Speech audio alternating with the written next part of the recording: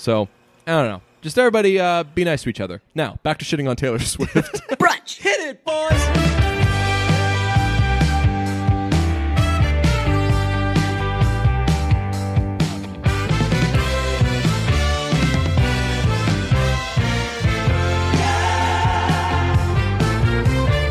The present sucks, Dawson. Oh, why does the present suck? Because Taylor Swift ruined Tiny Desk concerts. I don't know if I want to say that she ruined Tiny Desk concerts, but she had a bad one. I'm not going to feel the same way watching Tiny Desk concerts ever again. And I was super excited for Taylor Swift to do a Tiny Desk concert. Why? Because I find it noble that Taylor Swift, of her own doing, and because she's so great, has like ascended into this area where nobody else exists. And the only way that people are in the Taylor Swift world is if she like brings them along for a photo shoot or invites them on tour, and that's how like you get any sort of Taylor Swift level, Taylor Swift squad, whatever. You've got all these bands, you got indie bands, you got major label bands, you got headliners, you got openers, all these things. And Taylor Swift is just so separate from all that because she's like Lord forgive me, this is absolutely incorrect, but like she's like Obama. She's like this different stratosphere of human, you know, where they're just seen in this totally different level than anybody else. And it's not because Taylor Swift's better than any of these people or whatever, but Taylor Swift is like this insanely popular, insanely huge. Like even if she doesn't do something great, it's just gonna get consumed. And I feel that pretty much every other artist can't relate to that. Yeah, I guess. And I guess it's sort of a situation, too, where it's like Taylor's so big and has so many stans that for her to do something or for her to be on something sort of validates it in a way, even if like a lot of us have known about Tiny Desk for a long, long time, and we've loved it for a long, long time. Not to brag. Right. Caught a few in my day. Yeah, I'm actually not like the biggest Tiny Desk listener, but I knew that it existed. I knew that it was a cool thing that a lot of people enjoyed. I'm sure that there were a ton of Taylor Swift stans that weren't totally aware of Tiny Desk, and now they know it, and now like they're going to be Tiny Desk people. That's what I hope, and that's what I always say when people are like, Taylor Swift sucks. I'm like, well, you can think that all you want, but she's very important. Right, because and it's what like, she does is going to inform how a lot of people and that's consume like, stuff. And that's like when she did what's that song? The LGBTQ. Oh, You Need to Calm Down. You Need to Calm Down. Like she did that, and she was very late on like on being supportive and inclusive. Yeah. And people were criticizing her like where was this? Yeah, right, exactly. But it's also like cash that check, baby. Right. Like, yeah. And not Taylor cash check. I'm saying like LGBTQ community. Like, right. Hey, like you for sure use somebody huge that's furthering your message. Right. And we talked about this like when it came out, that like I can understand why people were mad because, you know, obviously if you're in that group, it would be annoying for her to be quiet for so long and now it kind of feels like she's cashing in on how popular like that movement is becoming. But I also think that it's a situation where like she's also spreading that message to a bunch of young people. Yeah, it can be mutually beneficial. Right, exactly. So yeah, that's kind of how I feel about her being on Tiny Desk, where it's like kind of validating Tiny Desk to a lot of people. I liked that she wanted to do Tiny Desk, and I liked that. I still don't know this, but she seemingly. I've been told I misunderstood this, but that doesn't sound like me. It seems like she wants to do like the festival circuit, right? She's like making her own festival circuit. I think, right? She's playing shows on the West Coast and the East Coast, and then I think, didn't she say like I want to play festivals, and where there aren't festivals or where there aren't things that I could fit into my schedule, I made them, and that's why she's got the Loverfest Massachusetts and Loverfest California, and then in the she's doing other festivals, right? So that's gonna fill in she's doing that outside of, I don't know whether it's like Glastonbury or whatever. Like I think she wants to play festivals, which I think is really cool because that, to me, is a sign that like, hey, yes, I'm this like untouchable giant, but ultimately I'm a musician, and I want to do what musicians do, and maybe the Taylor Swift stardom has gotten so big that I've had to lose that a little along the way, because what am I going to do? Am I not going to make my crew all this money by playing? It feels like not an these entirely stadium shows selfish decision. Right. Like, so she hasn't been able to do things like that. And honestly, her live show has become so much of a production that I bet Taylor, if you got her on Truth Serum, would tell you, like, man, I haven't had to, like, worry about my voice or think, like, how did I play tonight in forever, because everything is so pretty much automated and everything is perfectly choreographed and everything is perfectly mixed, that really, while I'm sure it's very stressful, musically, she's not had to endure Like, much challenge heavy herself. lifting. Yeah. And I'm sure as a musician, and a good one, she's probably like, you know what?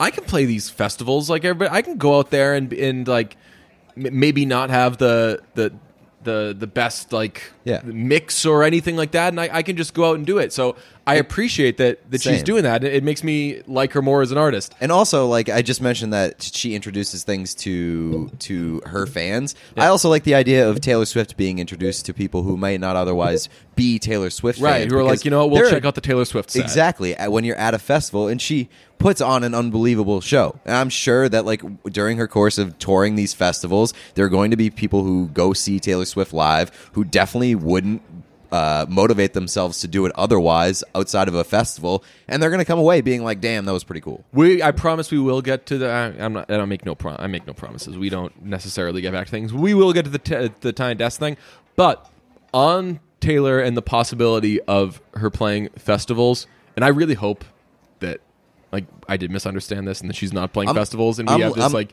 big jumping off point. I'm looking at the tour dates 2020. There's a lot of like international festivals here. What? Festival de Nîmes in France, Opener Festival in Poland, Roskilde, yeah, in Denmark. I think that's what it's called. Oslo Sommertid in Norway, the Waldbühne in Germany, the Werchter Boutique but like in Roskilde Belgium. or whatever is that's a huge one. Yeah, and there's one in Portugal, another one in Brazil. Then she's got 2 in LA, which I'm pretty sure that's Loverfest, right? And then 2 in Foxborough, which is definitely Loverfest. But say she does. Let's see when these dates are. I don't know. So say she does. Oh, interesting. What? So here in July 31st in Foxborough, it's labeled as Taylor Swift Loverfest East. Yeah, and August 1st, the next day, is just labeled Taylor Swift. So there may be only one. The after show. Yeah, there may only be one Loverfest sort of deal in Foxborough. Well, let's hope that the Loverfest lineup is filled out with better guests than fucking Walk the Moon. What did we get? We didn't get Walk the Moon, did we? No. We got the thing that sounds like New Kids on the Block but isn't. It's 2 people. They're like two people that like had a one hit. KOTB. It's like Kids on the Block or something. Yeah. It's such NSFW content. But did the podcast exist when we went to 1989 tour? I believe so. Maybe. I would think so, right? Yeah. But man, we were so excited for like who they're going to bring out. It was when Waitress was in Boston, so we're like, hey, it's a chance it's going to be Bareilles. I think, yeah, Brave was already out at that time. Like there was just the possibilities were endless. And she's like, I'm so excited. She was bringing out heavy hitters all over the place, like crazy. everywhere. They're Actually, like Ed Sheeran. I think the previous night was Walk the Moon. Okay, Which those guys are clowns, but like better than those guys were charting. Those guys were better than KB No Swag. throwing out some hits. So she's like, I'm very excited to bring out these 2 artists, or this next guest. These are 2 incredible musicians, and we were recording it because basically all we cared about at that festival or at that concert was seeing Haim and luring Swift dads to come hang out with us.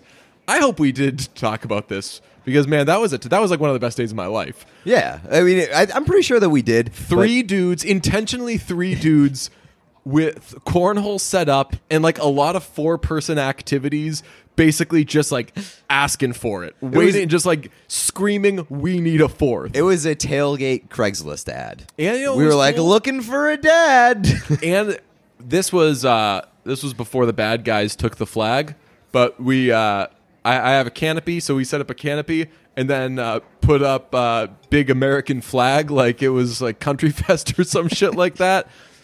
Nowadays, that's nobody take this the wrong way, but you feel weird putting up like a big American flag somewhere, and it's like, how did those guys get that? You're right.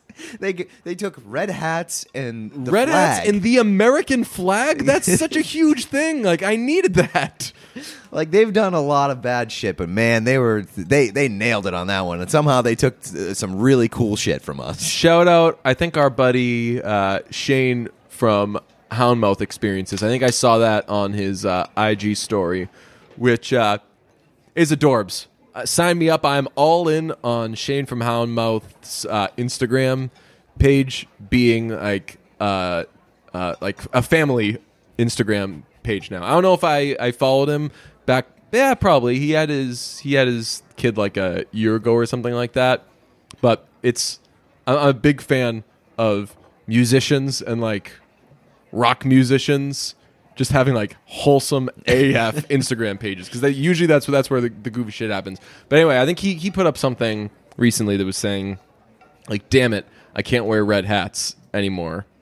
If it wasn't him, it was somebody else, one of the other musicians we follow. But anyway, the potential issue with Taylor Swift playing festivals is something I've definitely experienced with other like more top 40-ish artists playing festivals. Like, you remember at Austin City Limits, we're just like trying to get from one stage to another. Yeah. But Shawn Mendes is playing. Yeah, but that's so because he Shawn takes over Mendes- the entire day. But that's because Shawn Mendes played at like 5 or 6 o'clock in the afternoon. There's absolutely no way that Taylor Swift is not playing last anywhere she goes. That's true. So it won't be inconvenient. It'll just Right. be a pain in the ass getting out. But that'd be no different than if like Kendrick Lamar or somebody Right. plays.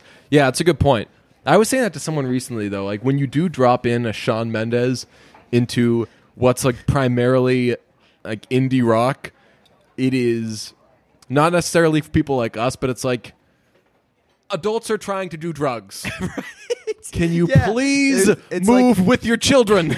at Lollapalooza when what's her name? Alessia played? Cara. Alessia Cara. Oh, that was hilarious. That was another Twilight show where it's like- like we're getting into the party tonight. Like, we're already really drunk. We're gonna start getting real high soon, and see clouds going up. And there are fucking 11-year-olds. That everywhere. was so funny. We were quite drunk at that point, and like you said, like half of the audience was children, and the other half was like potheads. Yeah. So as like buzzed dudes sitting in the back observing that, like, you got Alessia Cara, this great musician on Right. stage, and I couldn't pay a lick of attention. I'm just like watching dads with like 4-year-old girls on their shoulders, like giving Like, mean looks, wafting away Right. smoke Giving as it mean punches their looks child in the face. to kids at a music festival smoking pot. And I'm like, dude, You walked I know, into like, this, right. man. Like, you had to know, On one hand, Alessia Cara or not. right. On one hand, it's like it's like the best thing about music festivals. It's just like a bunch of different people living in Yeah. harmony, vibing over the same things. Yeah. And on the other hand, it's like, ooh, this is child being exposed to lots of secondhand smoke. Yeah. Do you were you in line with me for water? You may not have been when the kids behind either us or me started smoking a joint. I don't think so. I don't think I was there. It was awesome. I was such a lame adult. The kids behind me started smoking a joint, and we talked about like festivals have generally become odorless, other than Yeah, 'cause BO, vapes. because it's all vapes. And as not much of a pot smoker in my day, I really don't have much of a dog in the fight. But it was cool to turn around to like, I smell pot. And it was like I don't know, it just like reminded me of like kids my age growing up. They were probably like in 8th or 9th grade or some shit like that. They rolled a joint. And I was like, that's pretty cool. Yeah. Huey Lewis was on my new favorite show, time crisis, and that's a cool situation to just have Huey Lewis in the house. It was a great interview. He drank a White Claw for the first time. He seemed like a really cool guy, but he was like lamenting. He was like, he was just crushing vapes because he was saying like everybody should know how to roll a joint. So I find that interesting. And kids, when they go to festivals, I guess won't get too much pot smoke from all that. But yeah, I do wonder how people will deal with like that influx of all, because they're gonna come early to like set up at the stage before, like if you really want to see an artist, you go watch the person who's playing that stage before, which is generally like 2 sets before, because that stage will be blank. So you're gonna have a bunch of people like watching Glenn Danzig play or something, and then who looks what do we say, bloated? Oh yeah, we talked about Danzig because we saw Danzig. Yeah. We were like, ooh, he looks very bloated, buddy, swollen. Yes, he does. The reason I said Danzig is because somebody posted a picture of like a Halloween costume they did years past where they were Glenn Danzig, and they just wore like super tight clothes to make themselves look a little You know what puffier. You know what he looks like? He kind of looks like he's just been like trapped in a body of water for like the last couple of years. He looks like, wait, is it the Danzig? So the Misfits logo is like that skeleton thing, but there's a logo that's just like a face.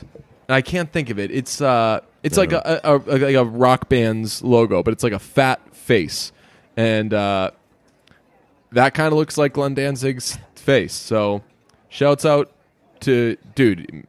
If middle school DJ were listening to this podcast, and he knew that every now and then, grown up Dave is touching on Danzig for a second, he would be absolutely psyched. So the Tiny Desk thing. Hold on, before we get to Tiny Desk, not to delay it any further. 20 quick more minutes. Yes, I don't know about like the weed thing at Taylor Swift though, because a lot of these festivals are European festivals, and they're just it just seems like there's no fucking rules at European festivals. Yeah, the like European half the people aren't festivals, wearing clothes. The kids are holding their dads on their shoulders because they're all so drunk. Right. They're just drinking wine. And then like the other one are in LA. It's like how much weirder can LA get? Yeah. So maybe in Foxborough, like maybe that's the one opportunity for kids to be like, what the hell is going on here? But again, well, that one though, dude, like it's a Taylor Swift not a concert music at festival. Foxborough. It's built around Taylor is Swift. a sanitary ass or it's sterile. It's like super duper white, like just sterile. Like I don't know how that's even going to work. I think that if somebody lit up a joint, and I've been to multiple Taylor Swift concerts at Foxborough. I've never once smelled pot there. No, me neither. Vapes or no vapes. I feel like you'd get kicked out. Like, I've never even smelled like the battery of a vape pen at a Taylor Swift concert. I think there's a good chance if you light up at Taylor Swift Fest East that you might get kicked out. Also, in hindsight, huge mess up on our part in Hotlanta. We should have like smoked some of the devil's pot before the devil's marijuana before, because we were so close. Yeah. But that would have been such a cool experience. But how much would it have increased the experience? We already had the best times of our lives, just like absolutely ripping it up 5 rows from the front of the stage. Then we went out for breakfast at 2 a.m. afterwards. Have you ever watched a concert? Don't specify. Have you ever watched a concert like very high? Yes. I can't specify because I want to. I think I know a concert that you were. I think I know a concert that you were very high for. Father John Misty in Maine. Yeah, I've watched a concert like too high, and that sucks. At least for me, like I don't really. I've come to realize in my old age, like I don't like to be even a little more than buzzed. Zone? No, like because I watch a concert obsessively with my undivided attention, the way that I fucking stay up all night watching YouTube concert videos. So I think I'm over being. I mean, it's a situation where it's fine, and it's in a situation where like you can do that the next weekend. Like you fuck up, you get too drunk, Yeah. and you like mess up just like a regular everyday party, you're like, whatever, I'll get them next time. Right. When it's a show that you've been looking forward to for Yeah. like a fucking year, Yeah. and you blow it and you black out like halfway through the show, you're like, oh god fucking damn it, I've been there before, and it's like that sucks because you just ruined something that you've been waiting for so long. Yeah, and wanted they're to like- like cherish. There are some concerts where, I mean, I used to always black out at Sarah Bareilles concerts because Jesus. my friends and I got so excited yeah. for it, and we'd like all take off work and like start drinking at fucking like 9:45 in the morning and be like, we're singing Sarah Bareilles tonight, and then we get blackout and miss the show. Probably not dissimilar from people who tailgate for who are like Yeah. season ticket holders to sporting teams that sell very expensive tickets, and you just get bombed, Yeah. and you miss the whole thing. Yeah. It's like, what's Wanna the know point in what- that? Last time that happened to me, I wasn't at the game, but last year during the AFC Championship game, I got to Mexico on the day of, and we were like, "Oh, pool bar! We're gonna watch football at the pool bar." And the Patriots Chiefs game was the late game on the slate, so I watched the Saints and Rams, and it was an unbelievable game. And we were just so happy to be in Mexico drinking at a pool bar that I blacked out in the second half of the Patriots Chiefs game, and it was like the best game Right, ever. that's I when- woke up the next morning and I watched the game on YouTube, and I was like, "Holy fuck, I missed this!" Yeah, I think I don't know why I'm dancing around it. I think I'm like #sober events game. I'm not. I mean, not sober, but Like one or like get yourself one or a two light buzz. one or two, something, right? Because that's also tough. I've definitely been certainly as a younger man, when you drink for a little bit before the show, and then once you start drinking, you're like, look, I don't care what my plans were. I'm having so much fun drinking right now, and I just really want to keep drinking. And like suddenly you're like you're taking breaks during the concert when they're playing your favorite songs to get more beer. Like, it's more important to me that I add a Bud Light for $9 than to hear like a song that got me through some hard times when the artist is like mere feet away from me. But yeah, I think I'm trending towards the I'm trending towards the more sober, more in control during concert skiing. But It's interesting because it's like the more unhappy I grow with my life as Yeah. I get older, the smarter decisions I make to not ruin my life. Yeah. Well, no, I mean, I've I hinted at this a while ago. I have cut back on drinking like crazy, and I'll get it back, I'm sure. But it is it's done wonders for my anxiety, Okay. which I did. It was one of those. It might be a placebo type thing, but my anxiety was really, really terrible, and I was drinking every night and like just really, Leaning into it. yeah, just like really like something's got to help me go to sleep type of stuff. And then I just Googled like, can alcohol be bad for anxiety? And it was like, Can alcohol be bad for you? yeah, and it was like, yeah, it can. I don't know. It's like case by case basis. So then I like went like cold turkey for like a month, and now very sparingly, like I'm going to a basketball game tonight. I'll probably have a couple beers, but yeah, generally I'm not. That's probably the most like personal detail of my life I've ever shared on this podcast. That's not that I've true. slightly cut back on drinking. That's not true. We had the Bible episodes. Yeah, but was that so? That was like That was like detailing. that was like Ellen saying she was gay. When it was fair like, enough.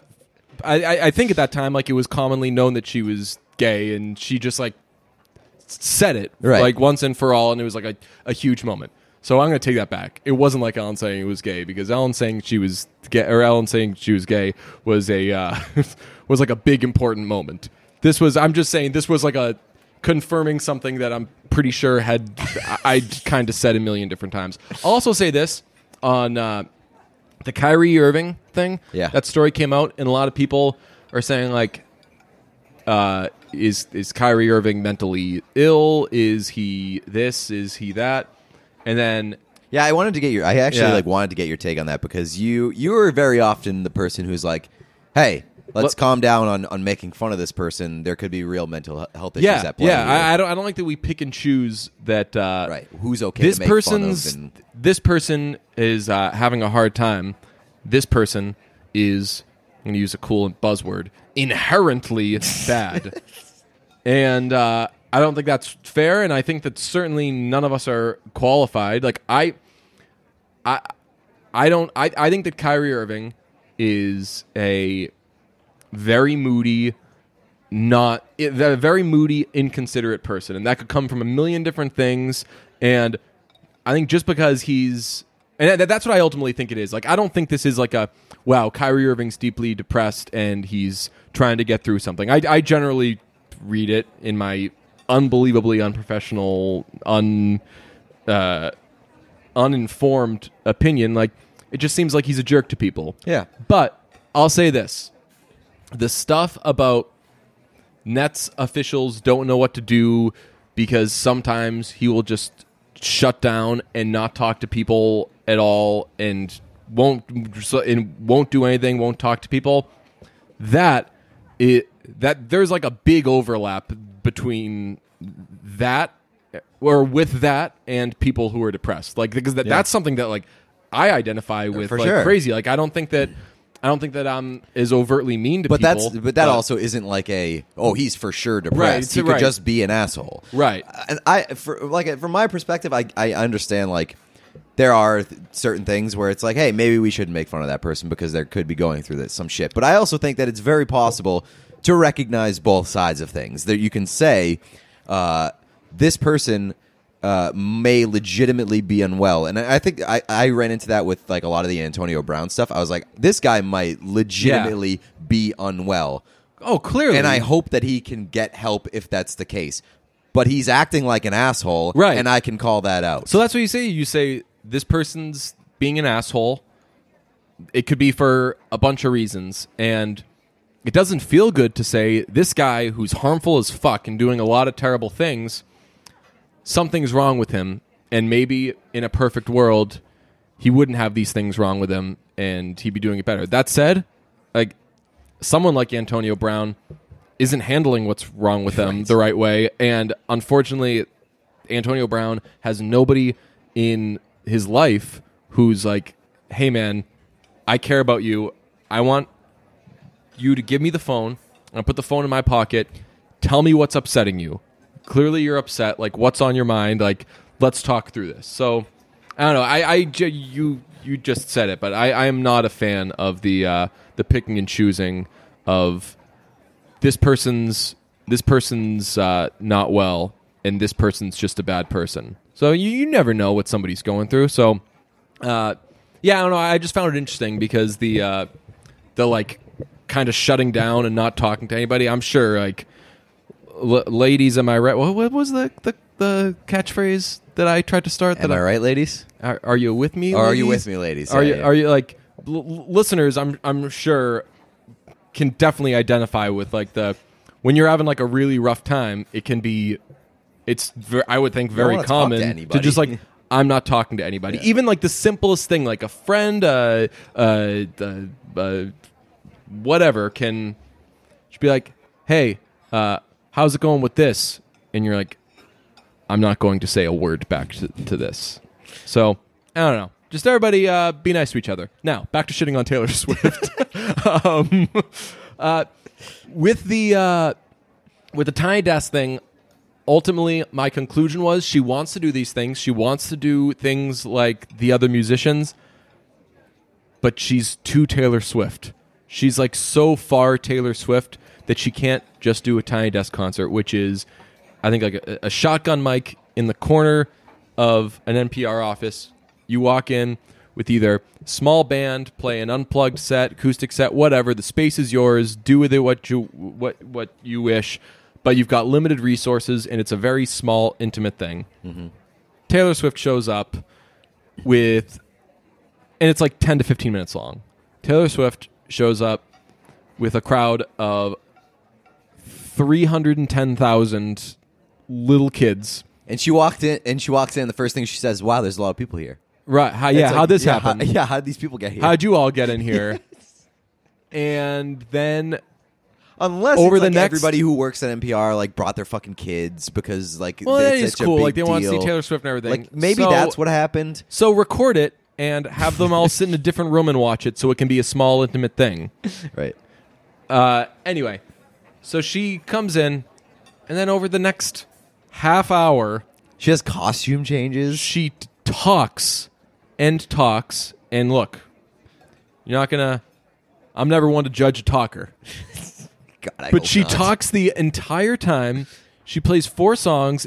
Wait, she plays 4 songs? Yeah. No. She definitely does play 4 in total. Yes. Tell me that's wrong. Yes. So I made it through like 15 minutes of the Tiny Desk concert. I didn't watch the whole thing because I watched it before you got here. And I think I was on the 3rd song. And I was like, this is as far as I gotten. Sorry. You showed up. So I guess I only missed 1 song. Here is the pie chart breakdown of Taylor Swift's Tiny Desk concert. 80% talking. 10% bad songs. Lord 10%? forgive me. Yeah, this is going to be controversial. Man. And 10% good songs. Okay. The good songs were Lover and Death by a Thousand Cuts. Are you saying Now, the song is good or the performance. Okay. All right. The performance, again, gets back to why this whole thing was very different. And look, different can be good and different can be bad. This was different bad. She plays it very dramatically and big, like she's on stage in front of 310,000 little kids, which I guess she essentially just brought a stadium show and packed it in to the she tried NPR to get studio. as close to 310,000 as she could. Right. Stadiums hold 310,000 people.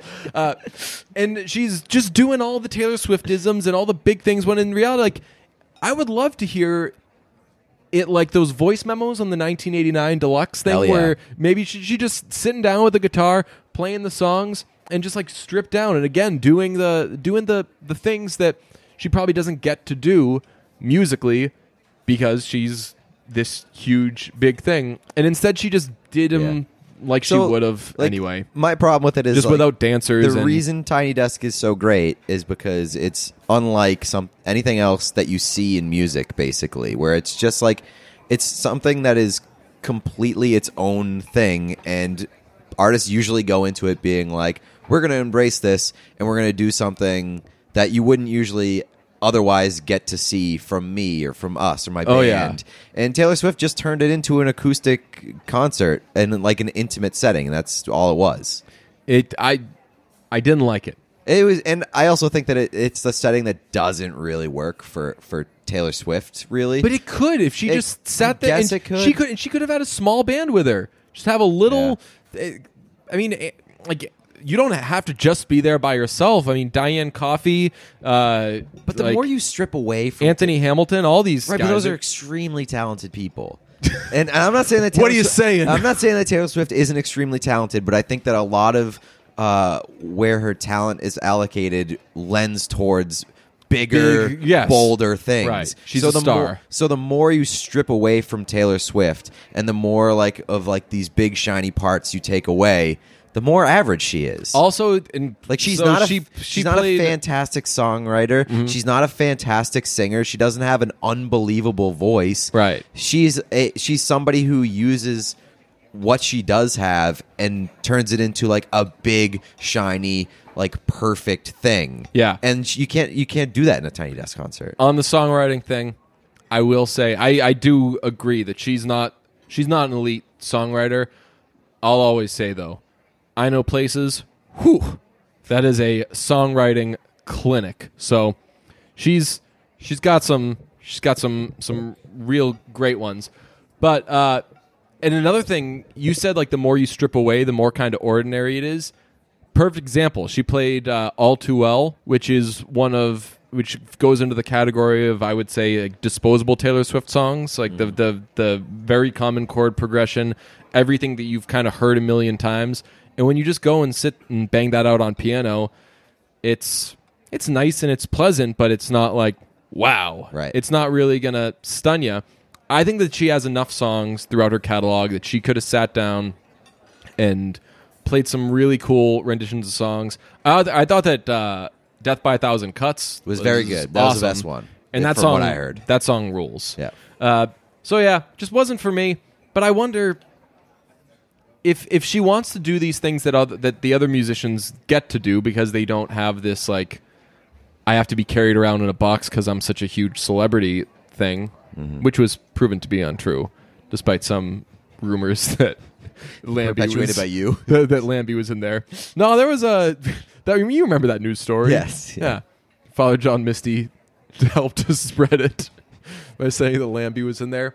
But yeah, she wants to do these things like all the other musicians get to do, but then ultimately when she does them, she like does them as Taylor Swift. Right. So it just ends up being a worse, weirder version of it. She just can't escape the fact that she like is Taylor Swift, and she always has her brand and like her image in mind, and like it's made her very successful, and I don't blame her for that at all. But she goes into everything saying like, how can I make this Taylor Swift? Yeah. All right.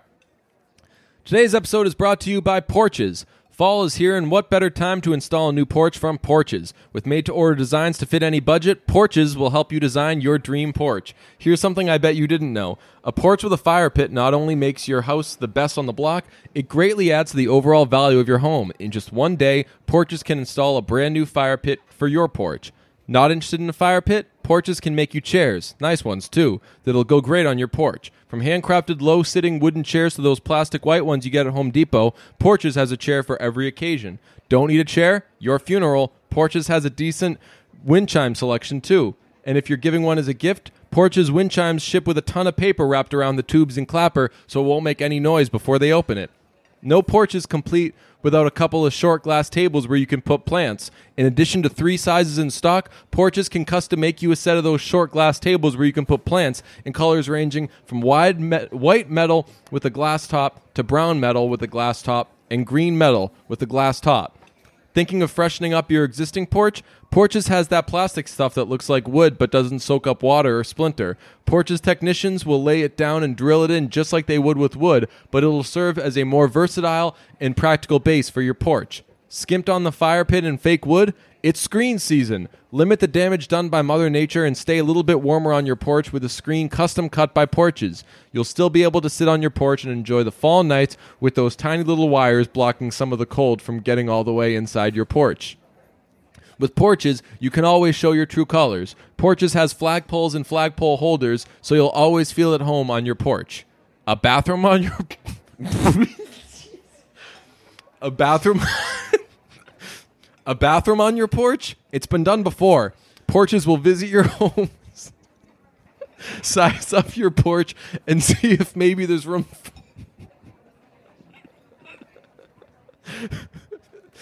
for a toilet on that bad boy.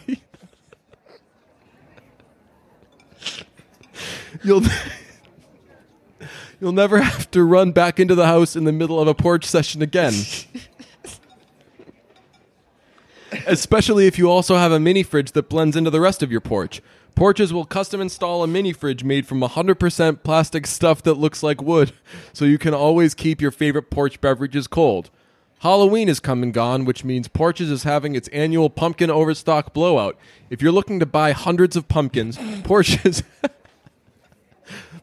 has tons of backstock, and everything must go. Get a Porches Chain for Life membership, and you'll get unlimited chains for holding up those swinging benches that are on porches. The Chain for Life Club also includes unlimited hooks with screws on the other side that'll drill cleanly into both wood and the plastic stuff that looks like wood. Why do so many people take good care of things like their house and lawn while totally overlooking their porches? If you need a cool sign to put on your porch, Porches has a sign for every mood. Hang a sign on your porch that says, "Home is where the porch is," or take your porch on the road with a "My other car is a porch" bumper sticker. Planning an outdoor movie night? Porches offers pretty good projectors and screens that will let you watch your favorite movie or game right from your porch. Don't be a piece of shit with a bad porch. Trick out your porch with Porches. Use promo code BRUNCH for unlimited tips on how to upgrade your porch today. Wow, thank you to our sponsor, Porches. Porches.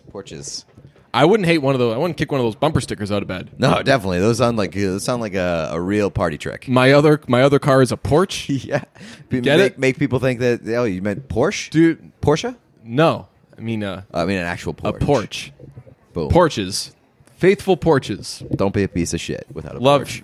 Love us some Porches. I like that their projectors are only pretty good. Yeah, that was the bar low. That's some honest copy they gave us. They gave us some pretty honest copy.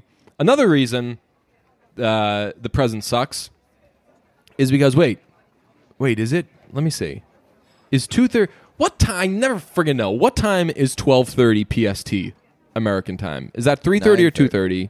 12:30 PST. That's 3:30. Damn. All right. Well, Haim is putting out a single today, and I have to depart before it comes out. So you're not getting Haim reaction, but the song has been described as a song about being in the thick of a depression. Ooh. And it's coming from Haim. And check described- my boxes, Zaddy. Yeah, and described as like the most Haim song that ever Haimed. I love that. What do you think that means? I have no idea. 'Cause Because Haim- Haim is so many different things. Haim is a pretty chameleon. Yes. That's not a word, but like Now it is. band. They not quite to the point of Bruno Mars, but they really shapeshift. They can play. Right, They can they've play been anything. Accused of being derivative of like a million of different every things. different band, Yeah. right? Which is a great compliment because it shows that they can play any sort of style. I'm very excited to have new Haim. I'll say this, and I love Haim, but I don't. Stock is pretty low. No, It's just the like lowest it's ever been. I don't like and I know that it's got to come out sometime, but Yeah. I don't like the big build up and the 3:30, and I got to wait for that sort of thing. I would love for Haim to just like Surprise drop some stuff and say, "Here's a surprise drop," because my week's been thrown off now. I'm Yeah. waiting for stuff. Or I wouldn't hate if I'm assuming like their album just isn't done, maybe, but Wow, shocker. yeah, but I'm starting to wonder if they have like perfectionist paralysis. paralysis, yeah. I think that they might.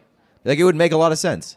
Because we've talked about before, like, there's never a moment in life that I don't envision Haim thinking about and making music. And Totally. So, like, for Their phones have to be overflowing with voice memos. yes, and so, like, the fact that it takes so long for them to put out an album tells me that it's probably because, like, they just keep tweaking it and they keep trying to perfect it, and they don't want to put out anything that they're not completely proud of. And that's super cool. I mean, hell, like Haim was big before they even put out an album.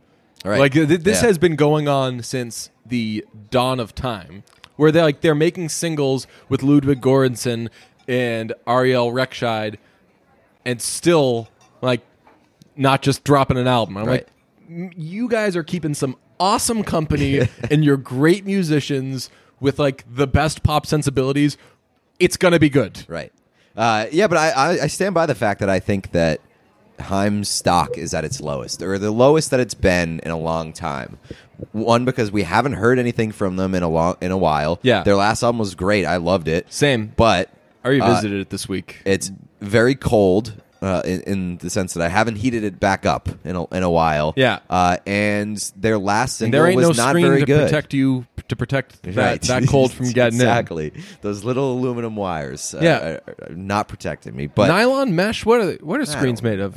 We'll get some. We'll get a guess- Porches technician on the horn. yeah, we'll get next guest on the show is a porch expert. Porches technician. Yes. But yeah, in the last one didn't do anything for me. It was yeah, so it was boring. fine. It was just like an easy breezy kind of song, which is cool. Toss that on the album. right. But- But the big thing is that it was their first single in forever. So that's the thing. I don't know what singles are anymore, and people could push back on me when I say like, "Hey, that song isn't a good single." They're like, "Oh, it's not a single, DJ. It's a teaser track." What the I'm like, fuck? man, I used Shut to know up. everything If you- about pop music. for me- What? I don't know what these words mean anymore. Me, I'm a dumbass. I will completely admit that I know like almost nothing about music. Did other the than song whether come it out before sounds the good. album? It's a single. You're right. If it's released on its own, that is a single to me. Yeah, I wouldn't hate if Haim did what Vampire Weekend did with Father of the Bride, which was like wasn't like 6 months before, but it was quite a while before. They just started putting out 2 songs at a time. And that was a double album. It had like 20 songs, something like that, so they could afford Like to do an that. A and B. Right? Yeah, exactly. I wouldn't hate if like Haim would do that. The massive build up to just like one song. I don't know Yeah. if it works anymore. And they could do that really, really well too, because like again, they have so many different styles that Yeah. like you could put out an A side that is completely different from a B side and have them work well together. So again, let's try to get to the bottom of what could the Heimiest Heim song mean, because ultimately the song I think of I think of like the Heimiest. What is the Heimiest Heim song that already exists? You know what I think it is? What? Well, what's your answer? Mine would probably be "Little of Your Love." Yeah, really, really fun, really Yeah. infectious. That's probably the correct answer. Mine was going to be My Song 5. That one is like so fucking weird though. Like, Yeah. but I guess that it might make it the Heimiest Heim song that ever existed. But it's because it's the most unique. It's yeah, so that doesn't work for me as the Heimiest Heim right, song. because Heim it songs shouldn't usually be have unique. some sort of feel Right. or a nod to somebody else. Man, though, I was listening to their second album last night. I forgot that is a great album. It's fucking awesome. I forgot how much the title track rules. Something to tell you. Yeah. That song is great, and the There's really like not a bad song on that album. As far as I can didn't remember. I didn't love "Founded in Silence." That was a little throwaway for me. Yeah. it was like a I can't even think about what that is. So maybe it was the that's- one that was very Viva La Vida. Okay. It was like but man, all the other songs. One of my favorite songs on that album. It could be my favorite song on the album. Is "Kept Me Crying." Okay. The one I did with Rostam. Yeah. That song rules and has a killer guitar solo at the end. And I just love when Haim shows off. Sneakiest one for me is "Walking Away." That's Yes, that's So I think fucking great. Rostam also did that one. Okay. Which went like that guy rules. Man, like reminiscing on Haim and like them putting out a fucking awesome album is getting me tingly. This is, well, you know what? We're going to like a high school reunion or like some Yeah. reunion, and the night before. Well, you know what we're doing right now? We're doing the night before a wedding. Oh yeah, We're like yeah. staying up and like remembering shit. and just talking about like, hey, remember this? Hey, remember this? Yeah. Oh, I had that with Moo this week. I like rediscovered, dove back into Moo. Yeah. and just like forgot how fucking good she is. Oh yeah, I mean, you put her and Diplo in a room, yeah.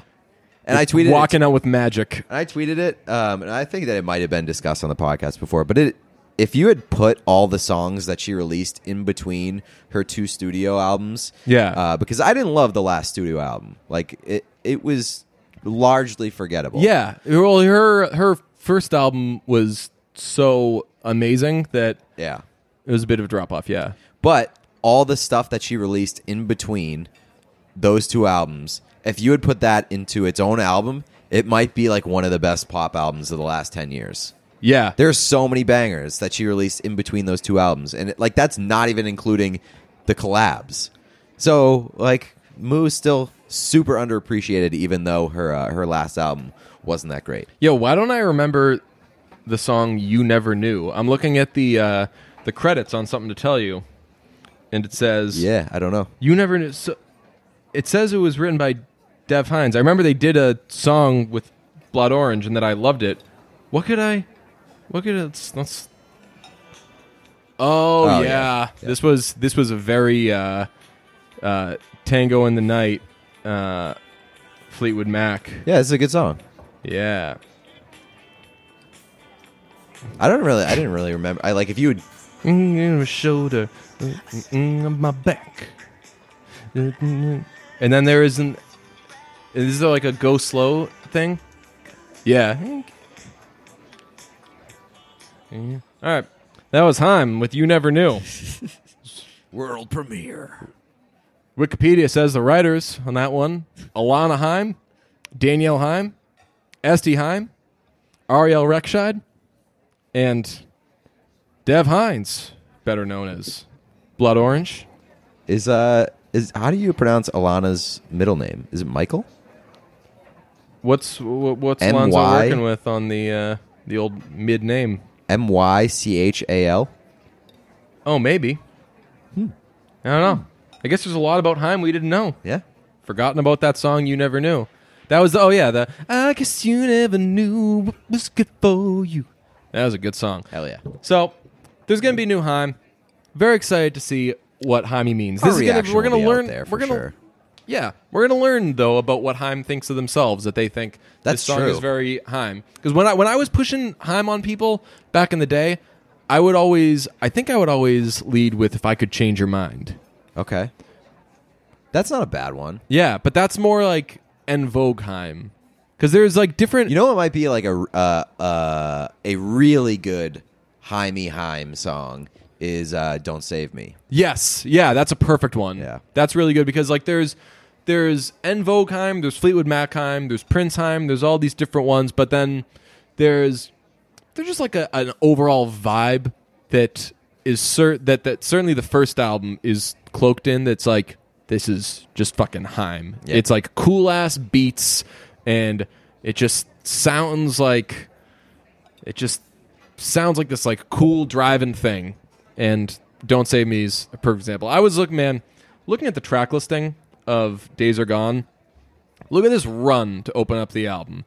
Falling, Forever, The Wire, If I Could Change Your Mind, Honey and I, Don't Save Me, Days Are Gone, My So Far. Really, the entire album. But dead serious, it took me, like, when I first started getting in time, Yeah. it took me, I would say, at least a year to get to the back end of that album. Really? I'm dead serious. Because it starts so because strong. I listened to, like, the first 5 or 6 songs of the album, and I loved all those songs so much that I never went forward. Like, I just kept listening to those same 6 songs over and over and over again, and then like eventually I was like, hey, maybe I should check out the back end of this album. Yeah, one of my favorite songs on that album is Days Are Gone, one that Esty sings, and just like the ultimate Danielle Haim beat. So good.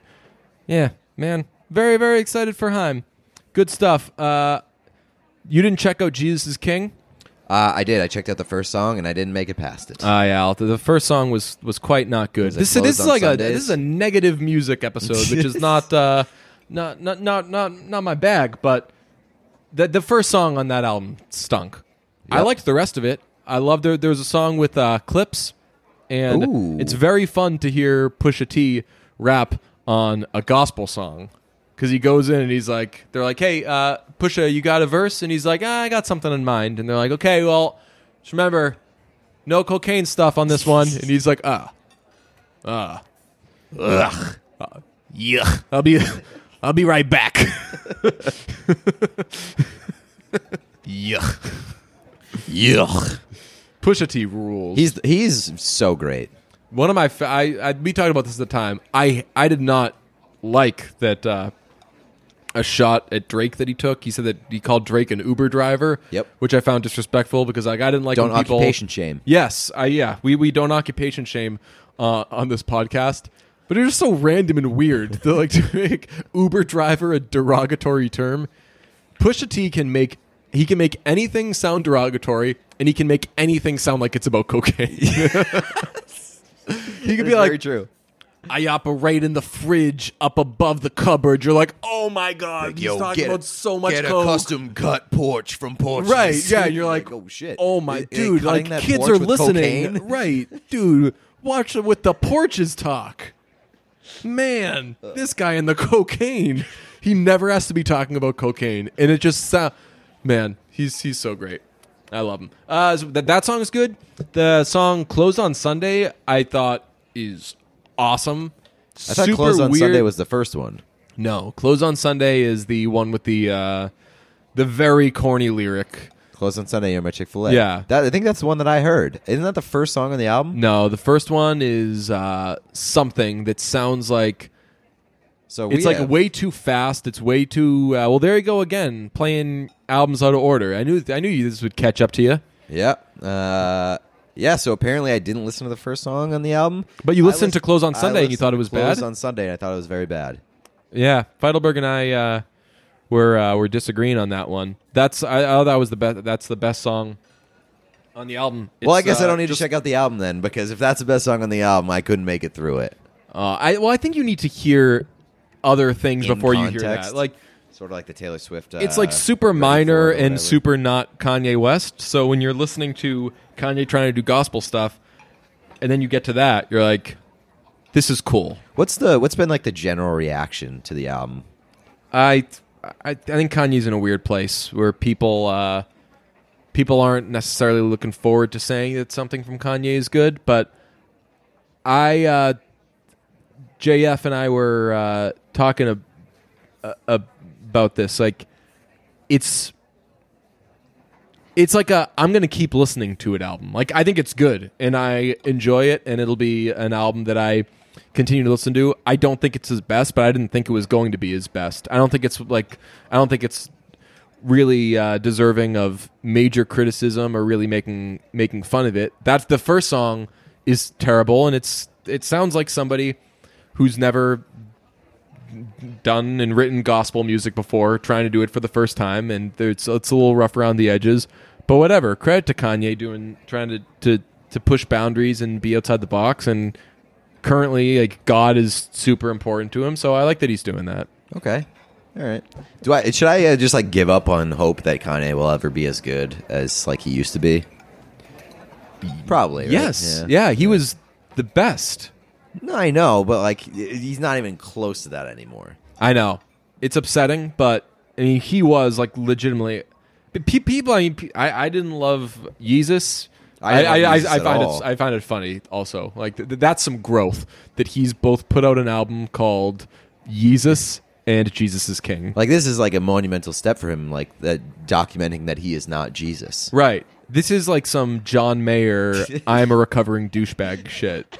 So good for Kanye. I mean, another guy that you just hope is doing okay. Obviously, he's said and done some unbelievably harmful things, and I totally get people who are like, you know what? I'm done with Kanye. Some of the stuff that guy said is a bridge too far. I don't care what he was going through. You don't say that slavery was a choice.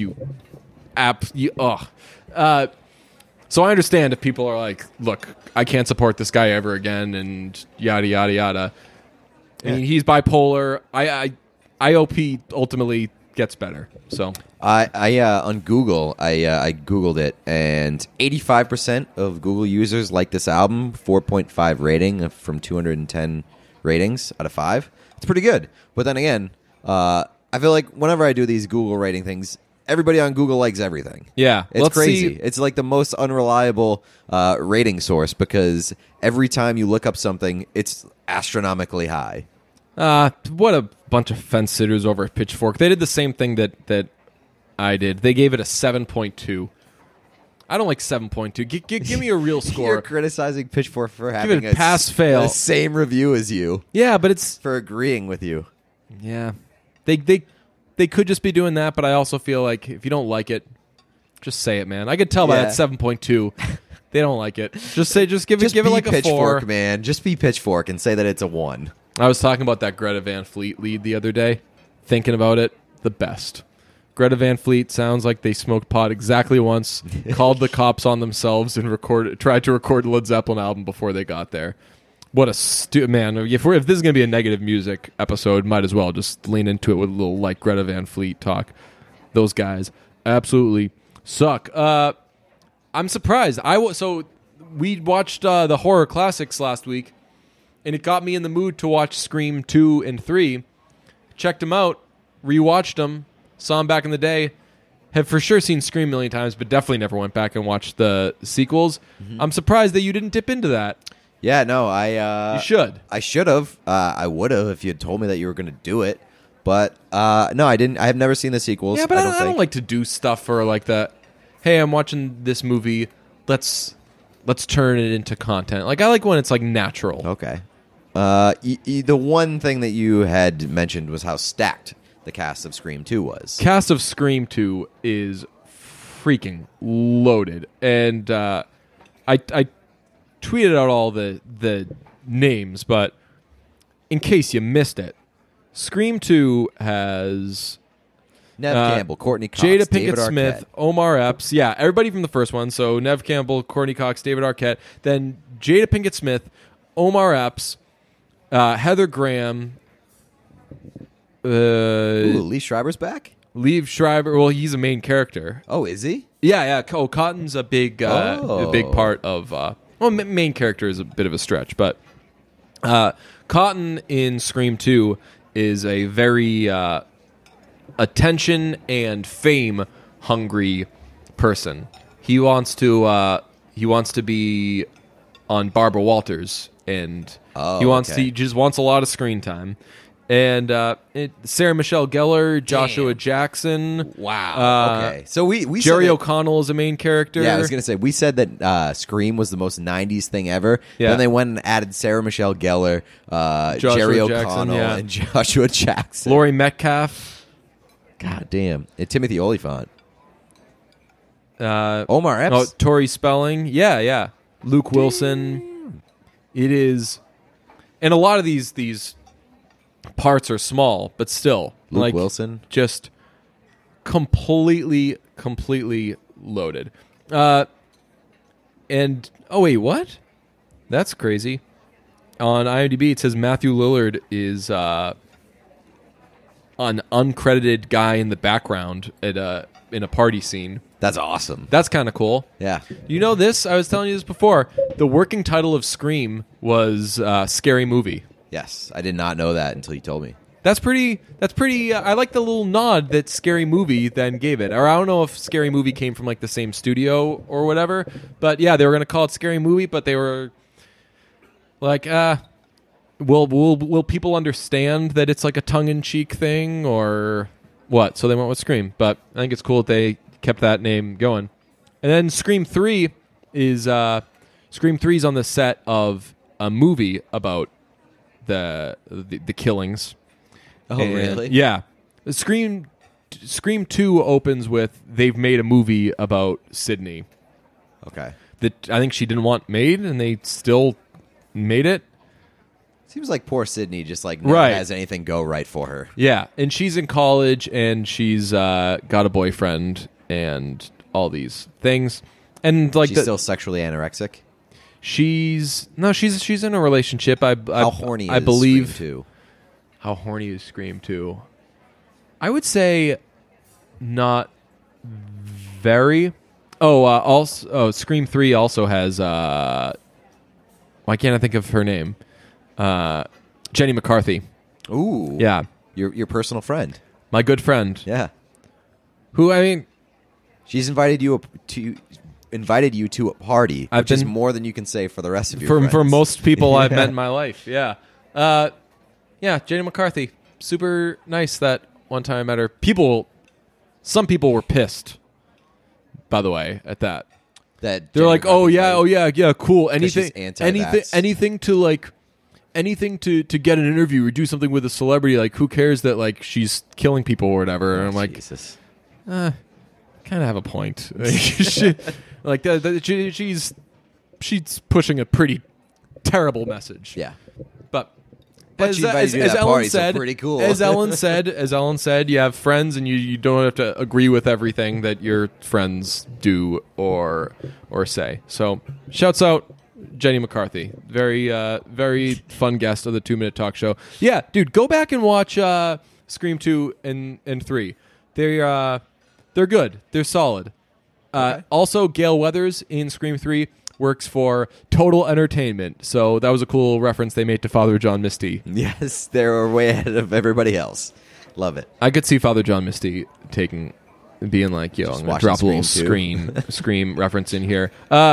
Shout out to Creed for having just the banger of all banger songs. I always forget this, and whenever I remember it, I scream it from the mountaintops, that What If by Creed, which was for Scream 3, and that's what reminded me of it, is like the best song. And What? has one of the best intros. I looked it up the other day. I was like, probably once a year, usually around Halloween, I look up how to play the intro to What If by Creed, because it's so awesome.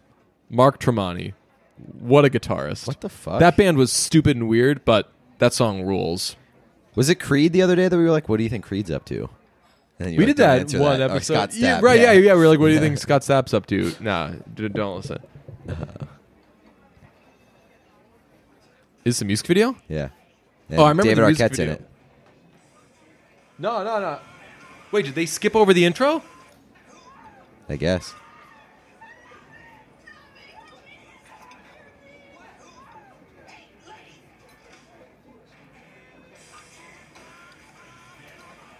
Okay, they skipped over the guitar intro, but all season feel like I'm drifting down by the world's man who had no ground. My then he goes, when your axe is cut, the roots are pretty damn. Forked tongues and bitter miles could drive a man to bleed from inside out. Oh, man. What if you dare? What if you lie?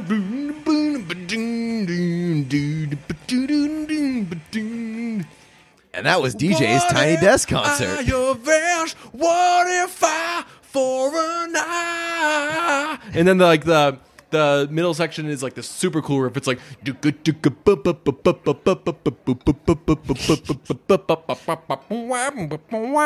this song fucking rules. But check out Creed. Check out the Pretty good beginning band. of that song, Creed. Take it away, Father John Misty.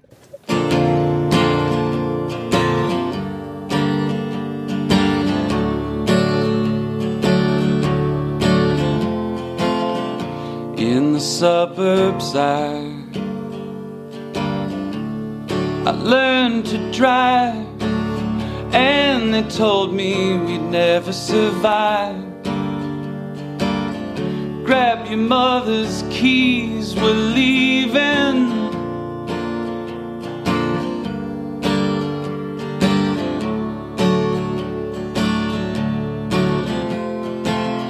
You always seem so sure that one day we'd fight in a suburban war. Your part of town against mine, so we're standing on the opposite shore.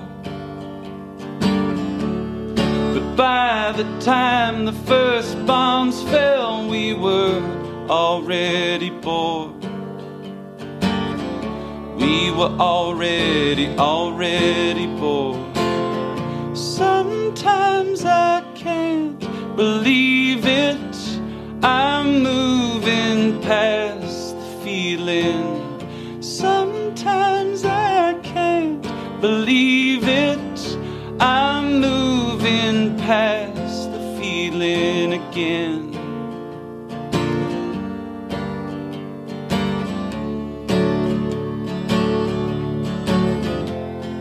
Kids wanna be so hard,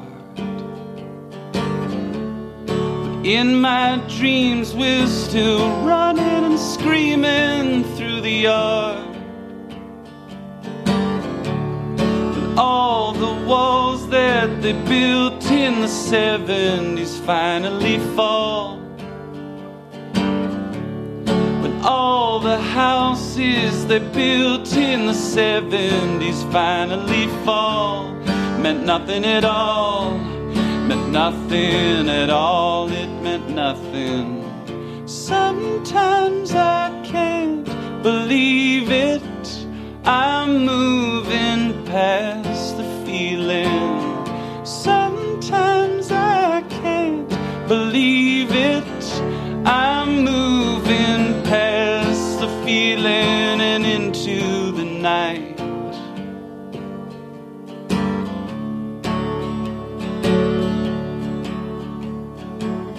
So can you understand why I want a daughter while I'm still young? I wanna hold her hand and show her some beauty before all this damage is done. And if that's too much to ask, if it's too much to ask, then send me a son. Under the overpass, under the parking lot, we're still waiting, it's already past.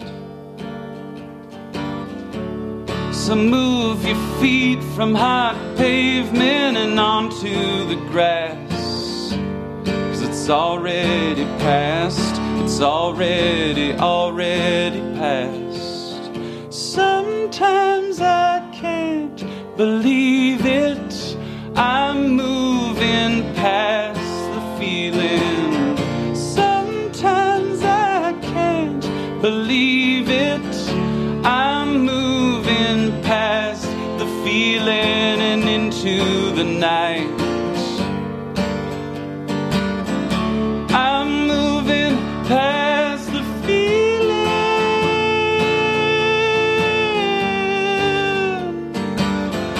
I'm moving past the feeling.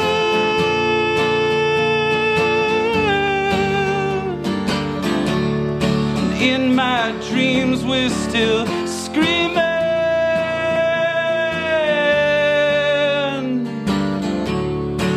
In my dreams we're still screaming.